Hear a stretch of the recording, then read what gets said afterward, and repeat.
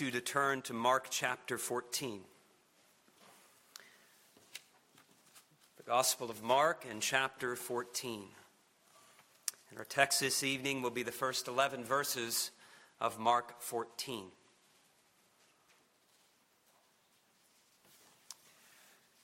As you turn there, let me begin to give you a little bit of an orientation to where we are. There's a transition as we come now to Mark 14.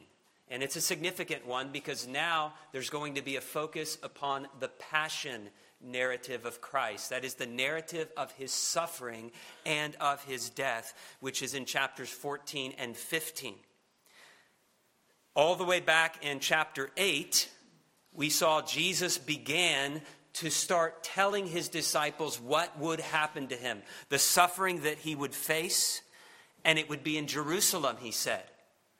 And then from that point on to the end of chapter 10, Jesus and the 12 are en route to Jerusalem. He has his face set toward Jerusalem, knowing what awaits him there. In chapter 11, he draws near to the city and then enters the city. We call it the triumphal entry. And then he goes into the temple. And we saw there in chapters 11 and 12, those took place on Monday and Tuesday of his final week, which we call Passion Week sometimes. And that was mostly in the temple. We saw all of that conflict that he had there with the religious authorities. And then we just completed chapter 13, which was our Lord's discourse on the Mount of Olives. And that was probably Tuesday evening. Now it's still Tuesday, and we read these words at the beginning of chapter 14, that after 2 days it was Passover and the Feast of Unleavened Bread. And if you look at the parallel text in Matthew 26, Jesus says these words, "You know that after 2 days is the Passover, and the Son of Man will be delivered up to be crucified." This after 2 days points us to Thursday evening. This is when he's going to have the Passover meal with his disciples in that upper room. And it's also the night in which he will be betrayed. And after that, he will be arrested in the garden. Friday morning, he's going to face the Sanhedrin, and then he's going to face Pilate, and he will be crucified after being scourged and mocked and beaten and spit upon. On the third day, he will rise again, and that's the focus of chapter 16 in Mark's gospel. So that's just a quick sketch of where we've been recently and where we're going in the Gospel of Mark. We're about 80% of the way done. There's 3 chapters left. Chapter 14 is the longest. Chapter 16, even with the long ending, we won't go into that now, but even with the long ending, it's the shortest of all of the chapters in Mark. Our text tonight. We see that all of the mounting hostility toward Jesus nearly comes to a head. And especially when an insider conspires with Jesus' enemies to betray him. But in the midst of this darkness, and it's literally sandwiched in the midst of this darkness, a beautiful account of love and devotion to Jesus. So let's read Mark 14, verses 1 to 11. After 2 days, it was the Passover and the Feast of Unleavened Bread. And the chief priests and the scribes sought how they might take him by trickery and put him to death. But they said, "Not during the feast, lest there be an uproar of the people." And being in Bethany at the house of Simon the leper, as he sat at the table or reclined at the table, a woman came having an alabaster flask of very costly oil of spikenard. Then she broke the flask and poured it on his head.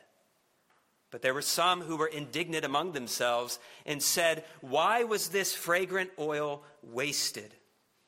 For it might have been sold for more than 300 denarii and given to the poor."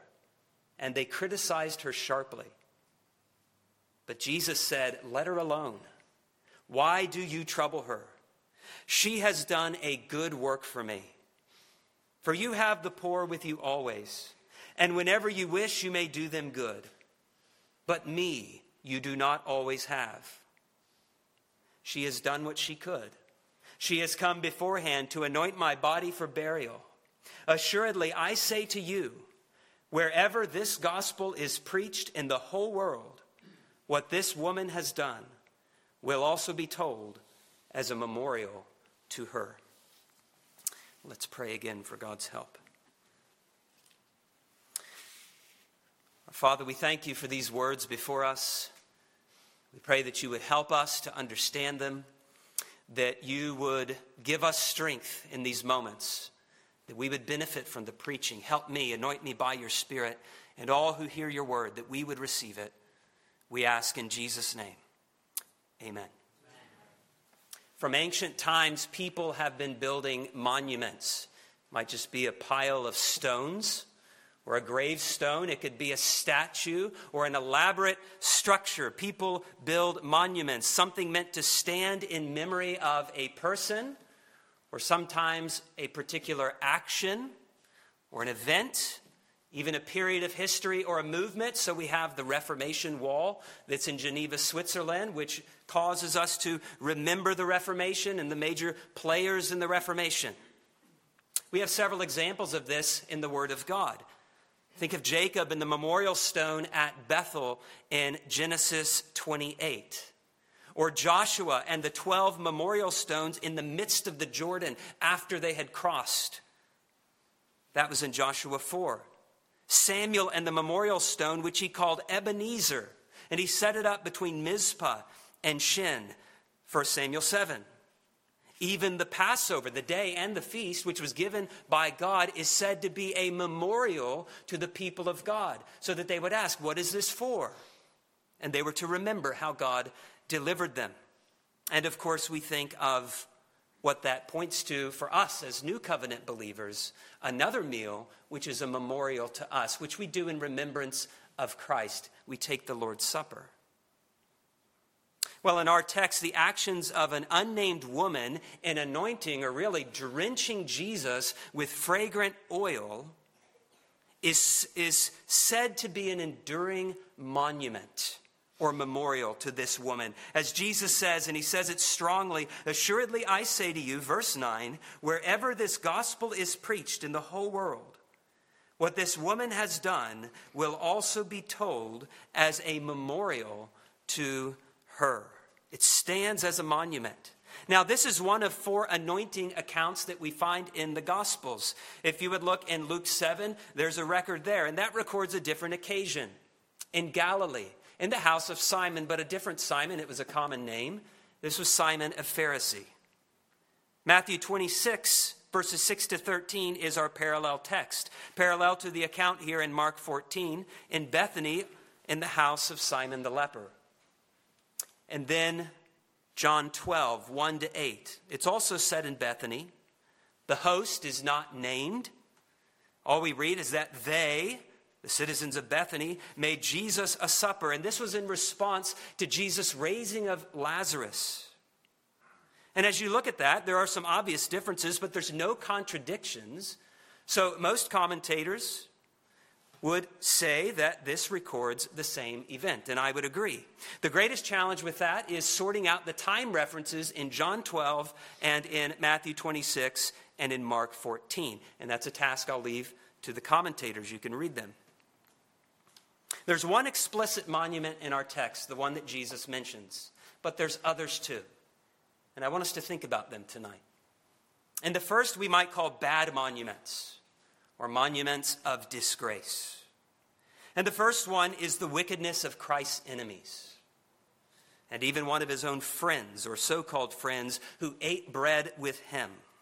And the first thing we see are these Jewish religious authorities in verses 1 to 2. After 2 days, it was the Passover and the Feast of Unleavened Bread. And the chief priests and the scribes, sometimes the elders are added to this list, they sought how they might take him by trickery and put him to death. But they said, not during the feast, lest there be an uproar of the people. By now, we're not surprised at all by this hostility and their plans to take Jesus and to kill him. In fact, since chapter 2, opposition to Jesus has been mounting, rising all throughout the gospel. And in chapter 3, verse 6, we're told that the Pharisees and Herodians began to plot the destruction of Jesus. In chapter 11, verse 18, after Jesus cleansed the temple, as we say, we read these words, that the scribes and the chief priests sought how they might destroy him. Chapter 12, verse 12, they sought to lay hands on him.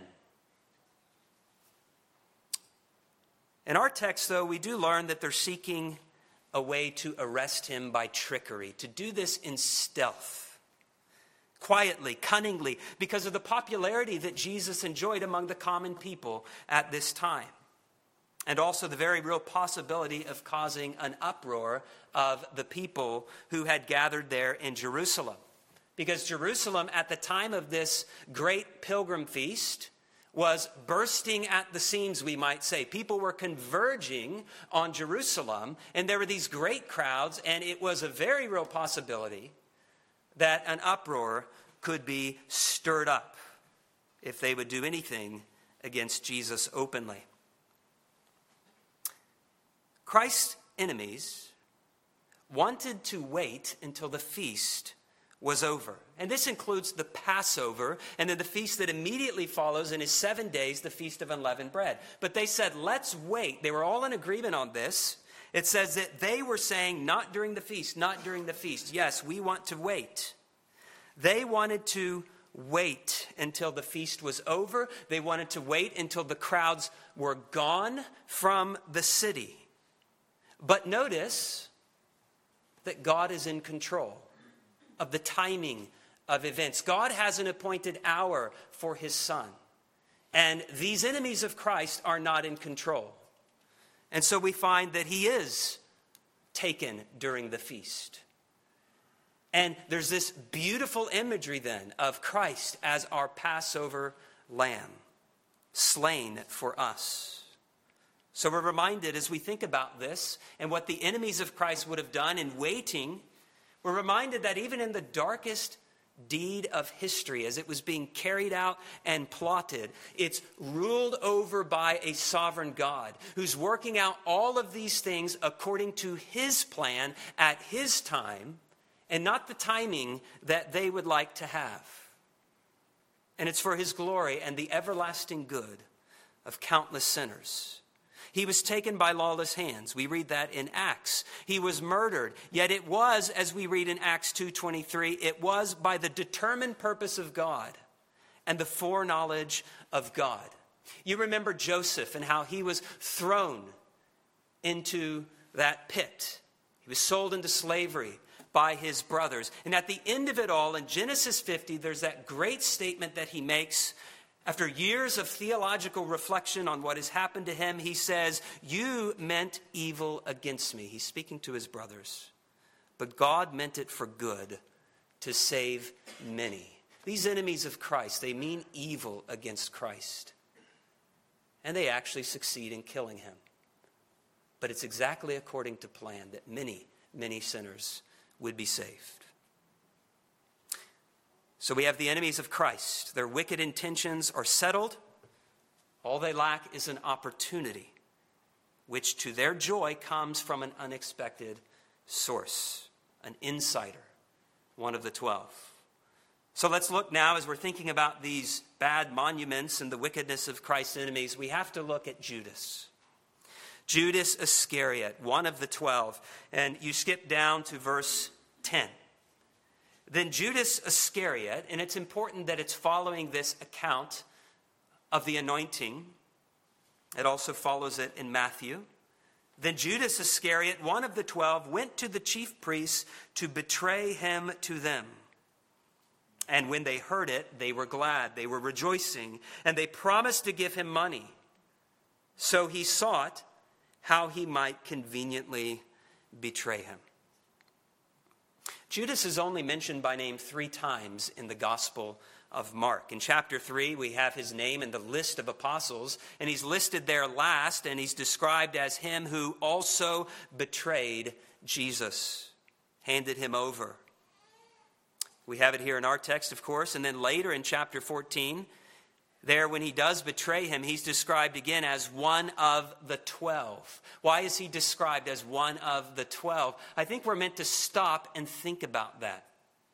one of the 12, Jesus' chosen few to be in his inner circle. He was set apart with 11 others, chosen by Christ, we read earlier in Mark, to be with Christ, even to share in his ministry. So in Acts 1, they say that he who became a guide to those who were arresting Jesus was one who also obtained a part in the apostolic ministry. This is Judas. Judas learned from Jesus day after day as he followed him. Judas ate meals with Jesus. He was a familiar friend with Jesus. He heard him preaching and teaching again and again and again. He saw him working miracles. Jesus even gave him, along with the other apostles, authority and sent them out to preach and to cast out demons even. So here is this close companion of Jesus. And yet it was he who also betrayed him. So the words of Psalm 41:9 are fulfilled in this, where we read that even my own familiar friend, in whom I trusted, who ate my bread, has lifted up his heel against me, has betrayed me. That is fulfilled. Now, at least one motive is implied in our text. Why would Judas do this, other than the fact that Satan had entered his heart and it's the wickedness of his own heart? What was his motive? Well, we can imply from our text that greed was one of the motives. A love of money had gripped him and had overcome him, that he would do such a thing, that he would forsake the Lord. Matthew tells us very plainly that Judas asked, "What are you willing to give me?" We're only told in Mark that they had promised to give him money. But we look at Matthew and he comes to them and says, "What will you give me if I betray him? What kind of money will you hand over to me?" And we see that the promised sum there is 30 pieces of silver. And it was enough for Judas. In John 12, we learn that it was Judas who spoke up here and asked this question. Why was this wasted, this oil? We read that it was Judas who spoke up about the 300 denarii, saying this could have been sold for this huge sum of money and given to the poor. But John tells us plainly by the Spirit that he cared not for the poor. That's not why he said that, but because he was a thief and had the money box. And he used to take what was put in it. So without doubt, this is one of the motives, greed and a love of money.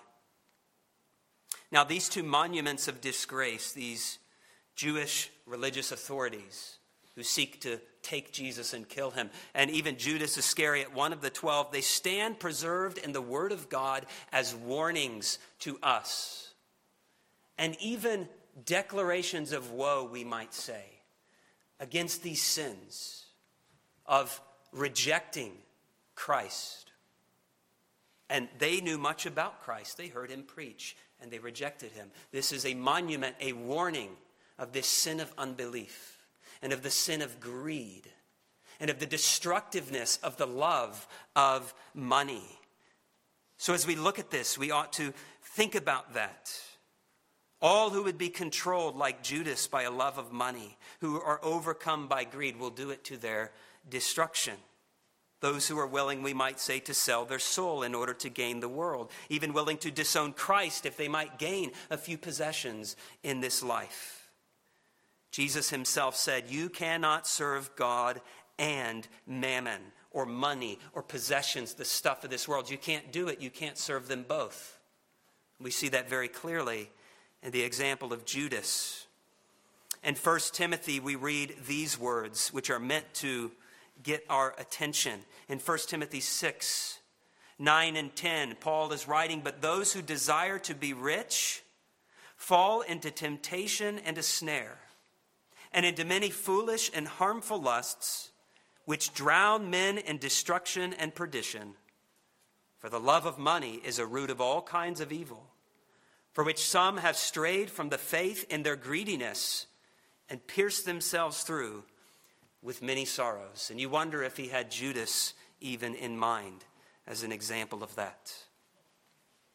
There's another monument that falls under this heading in our text, this heading of bad monuments or monuments of disgrace, and it's what I'm calling the insensitivity or the spiritual dullness of those who were at the dinner and were criticizing this woman. Their insensitivity, their spiritual dullness. This woman does something beautiful and timely to Jesus, and they object. They're angry. They criticize her openly, and supposedly for noble purposes, concern for the poor. We read that they were indignant. It's a strong word. They were very angry. They saw it as a tragic waste to do this to Jesus. They saw it even as a missed opportunity. Think of how many poor people could have been cared for. They proceeded to criticize her sharply. We read about that in verses 4 and 5. And for what? This good thing done for Jesus in advance preparation for his burial. That's why they're criticizing her. Matthew actually tells us it was the disciples who were troubling her. It just says they here in Mark, but Matthew's more specific and says it was the disciples. Not just Judas. Judas was the one that had spoken up, but they're all criticizing her. And they're all irritated and even very angry about this, troubling this godly woman. And we're not really too surprised because we've seen the dullness of the disciples. It's been something of a minor theme even in the Gospels that they still have much to learn from Jesus about the kingdom of God and the values of the kingdom of God. To just give you one example, you remember when children were brought to Jesus and they would forbid the children. Don't bring children to Jesus. Maybe they're thinking he's too busy, he's too important. And Jesus rebukes them. He says, let the little children come to me. Of such is the kingdom of God. It's the same sort of spiritual dullness. Them rebuking this woman for doing a beautiful thing to Jesus. Now, let's just suppose that the disciples, not Judas, we know what was in his heart, but let's just suppose the disciples really were concerned about the poor. We still have to ask the question, what have they failed to see? With this concern, a good concern, a righteous concern, what have they failed to see and to understand at this moment? Because the idea of selling goods and giving to the poor is not a bad one. Jesus had just suggested, or more than that, commanded to a rich young ruler that he do that. Sell your goods, give to the poor, you'll have treasures in heaven. So maybe they got the idea from Jesus himself. That's back in chapter 10 of Mark. And we also know, reading the histories, that care for the poor received a particular emphasis at Passover time. It was something that you did. You gave gifts to the poor at Passover time. But here's what they failed to see. Well, firstly, the unique opportunity at the present moment. Look at verse 7. When Jesus is answering them, rebuking them, we could even say.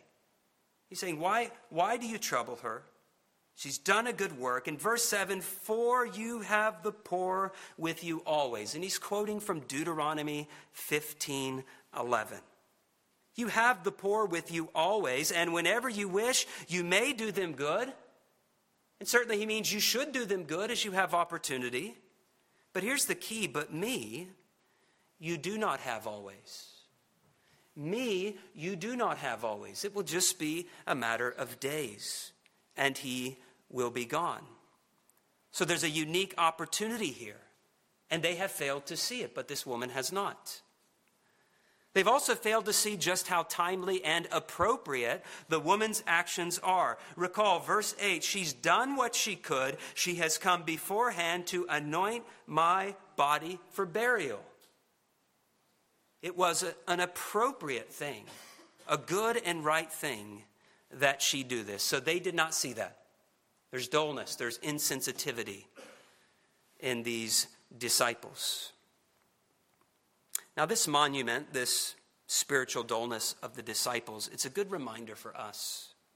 I have to be honest, it's somewhat encouraging as I think of their dullness and their flaws, and I'm reminded that, yes, even those close to Jesus can have these blind spots. And there's grace and there's forgiveness, and God grows us. But we're all too often dull, and like these disciples, allowing worldly wisdom to cloud our spiritual senses, to control our thinking and our actions, rather than the values of the kingdom of God, and rather than love for Christ. I'd like to think that I would have commended this woman rather than rebuking her, but I'm not so sure that I wouldn't have joined with these disciples in criticizing her for this beautiful thing that she did. So those are the bad monuments, the monuments of disgrace that we see in this text. But there are also, secondly, beautiful monuments. Beautiful monuments, monuments of devotion to Christ. And one is just a little monument, and I don't have much to say about it, but it's Simon the leper. Because we're told that Simon had Jesus at his house, and he was hosting this dinner that they gave for him. Not much more that I can say about that. We don't really know anything about Simon the leper.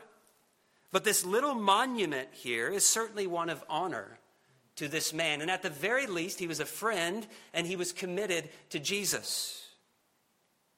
But almost certainly, I would think he was a disciple of Jesus and wished to truly honor Jesus. Now, since he's hosting this dinner, he's most likely not still a leper. That's just not something you did in that culture. But it's possible that he was a leper that had been healed, and even by Jesus. We don't know. It's possible. So that's one beautiful little monument. Simon the leper hosting this dinner. But we look more fully at the one that Jesus says is a monument and a memorial. And it's this unnamed woman in the text, unnamed also in Matthew. But when we look at John, we're told her name is Mary. And this isn't Mary Magdalene. This is Mary, the sister of Martha. Mary, the sister of Lazarus. So this unnamed woman here is Mary. And she lavishes very expensive ointment or perfume upon Jesus. Look again at the text. She comes during the meal while Jesus is reclining at table. That was the posture that you ate. Look at verse 3. As Jesus sat or reclined at the table, a woman came having an alabaster flask of very costly oil of spikenard. She comes in to this meal holding in her hands a small vase of perfume containing an extremely valuable ointment or an oil, however you want to translate that. But it's called very costly oil of spikenard. I think a better translation would be pure nard instead of spikenard. Pure and precious oil or ointment of nard in this little vase that she is carrying. And all we really need to know about this perfume, it would be interesting to study this and to look into all of the history. But really all we need to know is what Mark tells us, that it was very, very precious. It was pure. It was a prized possession. It's the kind of thing you kept secure and safe and reserved for a special occasion, and quite likely would not even use in your lifetime, but would pass it on to the next generation. This probably was a family heirloom, passed down from generation to generation, given its extreme value and preciousness. So it's only something for very special use. And assuming the estimation of its value is right, in verse 5, it's estimated to be 300 denarii. That was, at that time, a year's wages. Roughly a denarius a day was what a worker in that time would have earned. So this is a year's wages. It could have been sold for more than that, it was said. And if that estimation of the value is correct, then we get a pretty good sense of how valuable and significant this action is as she breaks it open and she pours it all out upon Jesus. It's hard for us to get a picture of this. I was trying, even as I was thinking about this, it's hard for us to really appreciate this. And maybe even the shock that those who were there, the disciples and Lazarus and maybe others who were there, would have had when she would have dumped this out, all of it upon Jesus. But if you think back to Mark 6, Jesus feeds the 5,000, and really that was just the men. That didn't count the women and the children. So easily 10,000, probably more people. And you remember that Jesus said, "Why don't you give them something to eat?" And they're thinking, how are we going to do that? And they said, "Are we to go out and buy 200 denarii worth of bread and feed this vast multitude?" So 200 denarii could have fed a huge crowd of poor and needy people, filled up their bellies, 10,000 plus people. This was worth more than that, 300 denarii. So it gives you a sense of the value. And it was all poured out in a matter of moments. So the response of the disciples is at least understandable. It's not justifiable, but it's understandable. When we read then that she broke the flask and poured it on his head. But there were some who were indignant among themselves and said, "Why was this fragrant oil wasted? For it might have been sold for more than 300 denarii and given to the poor." And they criticized her sharply. Well, Jesus comes to her defense. And he essentially says, leave her alone and stop troubling her, because she's done something beautiful, something excellent. Something good to me is what Jesus says. He says, starting there at verse 7, "You have the poor always with you. Whenever you wish, you may do them good. But me you do not have always. She has done what she could. She has come beforehand to anoint my body for burial." In advance, she has come to anoint his body for burial. Did she fully understand what she was doing? Did she know the full significance of her actions? Did she know she was doing something so excellent that people hundreds of years down the road would be speaking of what she had done? As Jesus said, "Wherever this gospel is preached in the whole world, what this woman has done will also be told as a memorial to her." Surely she did this with very little self-consciousness. I can't imagine her thinking about how excellent her actions were as she's carrying in this precious ointment and as she breaks it and pours it over Jesus' head and thinking, wow, I'm doing something really excellent for my Lord. Or thinking, people are going to remember me for this. That's not how true devotion works. True devotion to Christ, a mark of true devotion, is self-denial and self-forgetfulness. She has forgotten herself in this, and she's wrapped up in Jesus and who he is and this moment, and she anoints him. As to understanding what she was doing, I really think we cannot say much. The full significance of her actions surely was not known to her. But I am not prepared to rule out that she knew that in advance she was preparing Jesus' body for burial. Jesus says to her, she has done what she could. Given her opportunity, given her resources, that she had this thing that had been in her possession probably for some time, she did what she could for Jesus at the time that she could do it.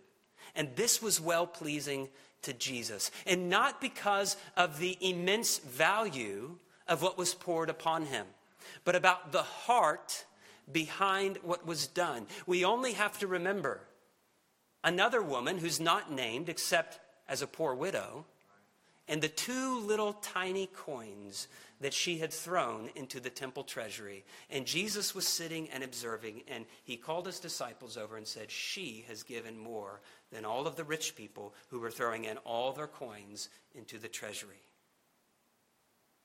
So Jesus sees what we don't see. Again, we're invited to see through Jesus' eyes this woman and to see as he sees this beautiful act. He was well pleased with the heart that motivated this action. And as we think about this and these words of Jesus, she has done what she can, those are worth meditating on. You think, given your opportunities, given your resources, given your station in life, given your particular calling in life, what can you do for Jesus? And he expects nothing more and nothing less. Your resources, your opportunities, your gifts, your station in life, what can you do for Jesus at this time in your life? The words of a well-known poem come to my mind: only one life, 'twill soon be past. Only what's done for Christ will last. Those are the words of C.T. Studd. So as we look at and reflect upon this beautiful monument here, we should consider what this act of devotion expresses, or what's behind this act of devotion to Jesus. And certainly there is faith. She not only knows who Jesus is, the Son of God, she not only believes that he is the Son of God, but clearly she has faith in him. She believes in him. And what a contrast here, and even a rebuke to the religious authorities who should have known better, the scribes who were the experts in the law, supposedly, and yet they reject Christ. She embraces him in faith. And as one man said, well, that she even pours out her future, in a sense, in pouring out this precious ointment. She pours it out upon his head, because this would have been the kind of thing you could say for a rainy day. Sort of we might say a retirement fund or a rainy day fund, or something that you could sell if you were in a pinch. But here's her future, here's her security, and she pours it out upon the head of Jesus. This is trust. She's committing herself to Jesus. What about gratitude? Surely this is an act of wholehearted devotion that's fueled by thankfulness and gratitude to the Lord. And then certainly overflowing love, as it's been said. Here is an overflowing love for Jesus. Just as she's pouring out this oil in abundance, it's an abundance of love to Jesus, so freely and generously, giving what she had, pouring this precious perfume upon the head of Jesus, and we know from John, even upon his feet. So abundant was the amount that was poured out. She poured it even on his feet and wiped his feet with her hair. Here's love for Christ, a beautiful picture of love for the Savior. And like Paul, her love for Christ surpassed all other loves. The love of stuff in this life, Christ was her chief love. So that she also might say with Paul, as we read in Philippians 3:8, that I count all things lost for the excellence of the knowledge of Christ Jesus my Lord, for whom I have suffered the loss of all things, and count them as rubbish, that I may gain Christ. Well, may this monument challenge us. It ought to challenge us. It ought to stir up in us also greater love for Christ and faith and gratitude for who Christ is and all that he has done for us. But if we only see in this monument the devotion of a godly woman in doing this beautiful thing for Jesus at just the right time, then we've missed the heart of the matter. The account is not ultimately about this woman and her devotion to Jesus, but the account is about the one who is the object of her devotion and of her love and of her faith and of her gratitude. And so I want us to look finally and thirdly at the greatest monument that we have in this text, and that is a monument of the boundless love of Jesus for sinners. A monument of Christ's love for sinners. The whole text from beginning to end is a monument to Christ's love. Think about it. Verses 1 and 2 remind us that Jesus steadfastly and courageously and willingly entered into the lion's den, we might say, as he made his way to Jerusalem, knowing exactly what that meant for him, and knowing that that was where his enemies were, and that they would take him, and that he would suffer many things. They'll take him by trickery, but he will not be a helpless victim caught in a trap. He will allow himself, as we read in Isaiah 53 of the suffering servant, he will allow himself to be led as a lamb to the slaughter, and he will be silent. He will not open his mouth. He will give himself up. He will lay down his life freely for sinners as a sacrifice. As he said earlier in Mark 10:45, that he came not to be served, but to serve and to give his life as a ransom for many. He, the suffering servant of the Lord, will not run from what he must do. He's not going to run from the suffering that awaits him. He will give his back to those who strike him. Reading again from Isaiah, this time Isaiah 50. He will give his cheeks to those who plucked out the beard. He will not hide his face from shame and spitting. And we ask the question, why? Why? Certainly out of obedience to the Father, but also love for us. He would not turn back. He will give himself into the hands of these men out of love for sinners. He will even allow himself to be betrayed by one of his closest companions. And remember, he chose him. And he knew who Judas was and what he would do. So though he's grieved by his treachery and troubled in his spirit, he's not surprised. So Jesus allowed himself to be taken and betrayed by his close friend. And he did it for love. As he speaks of his burial in verse 8, she's done this to prepare me for my burial. He does this with calm resolve. He knows that what she has done is the only preparation like this that he will get. The only anointing for burial that he will get, because he knows he's going to die. He's going to suffer as a common criminal. And criminals did not get the opportunity to have their bodies anointed. And he realizes that. And yet there's calm resolve to move forward. But he knows in all of this that he's going to triumph over death. He knows that the suffering and the death will also issue in the resurrection and his ascension. In fact, our text implies this in verse 9 when he says that this will be told, what this woman has done. What does he say? When the gospel is proclaimed throughout all the world. If he stayed dead, there would be no gospel to proclaim. So our text implies that he knew that this suffering would end in victory and in triumph. So yes, we need to consider in our text here the bad monuments and the beautiful monuments that we see here of devotion to Christ. But let us not fail to see and to rejoice in this greatest of monument, the deep love of Christ, the boundless love of Christ for sinners, for us. We can ask the question, what sort of monument do we want to leave behind? How do you want to be remembered? Have you thought about that before? If you ask that question and you ask it honestly, you really try to answer it, I think it will tell you a lot about yourself, a lot about what you are seeking in life, about who or what you're serving, about who or what you are living for. How do you want to be remembered? What kind of monument do you want to leave behind?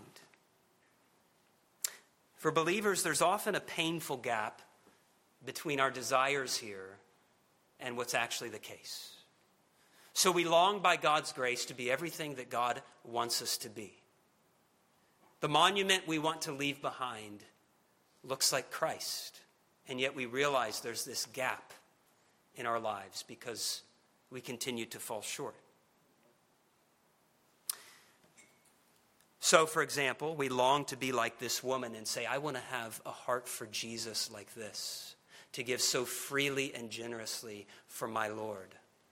We want to be like that, but we find we're often like the critics of this woman and not the woman herself. And I could add many more examples to this. But we need to remember, the monuments of our lives as God's people are not ultimately about us, but about our Savior. They are about Christ. Our monuments are about our Savior and what God has done in us, for us, through Christ, our Lord. So yes, I want to be remembered as a godly man. I long to be remembered by you all, by my family, friends. I want to be remembered as a godly man, but not for my sake, but for Christ's sake, so that he might be glorified. For my Lord and Savior, who died for me, that I might live for him now, who died for you, that you might live for him now and live with him forever. So that's what it's about, our lives. I hope we all want to be godly, but ultimately, is it not that our lives would be like this woman whose life pointed so clearly to Christ and his worthiness, his supreme worthiness of all praise and glory and honor, that she would do such a thing to him? That our lives would be for the one who, for our sakes, became poor, that we might become rich. Well, let's pray.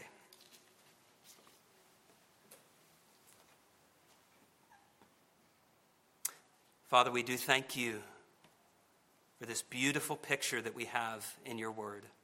And we pray for greater understanding and help to meditate upon it. We thank you for the love of this woman and her devotion. Thank you for the grace that inspired it, your work in her and countless others who have given themselves in wholehearted devotion to Christ. And even to us, that you have called us and saved us by your grace. That you have put it in our hearts to serve you with our lives and to leave behind a legacy of godliness. Lord, we pray that our lives would be a monument to your grace, to your work in us, to the beauty of Christ, of his glory and of his power, of what he has done in laying down his life for sinners. And we pray for those here, as we do so often, who don't know Christ, and we long that their monument, their lives would not be a remembrance of disgrace and of rejecting the Savior, lives of greed and of love of money, but of love for the Savior. And we pray that you would draw them, even use these bad monuments to awaken them, that they might see the path that leads to destruction clearly, so that they might see your mercy in Christ and go that path that leads to life. Jesus is the way, the truth, and the life. May they see that tonight and believe it and embrace him. Pray in his name. Amen.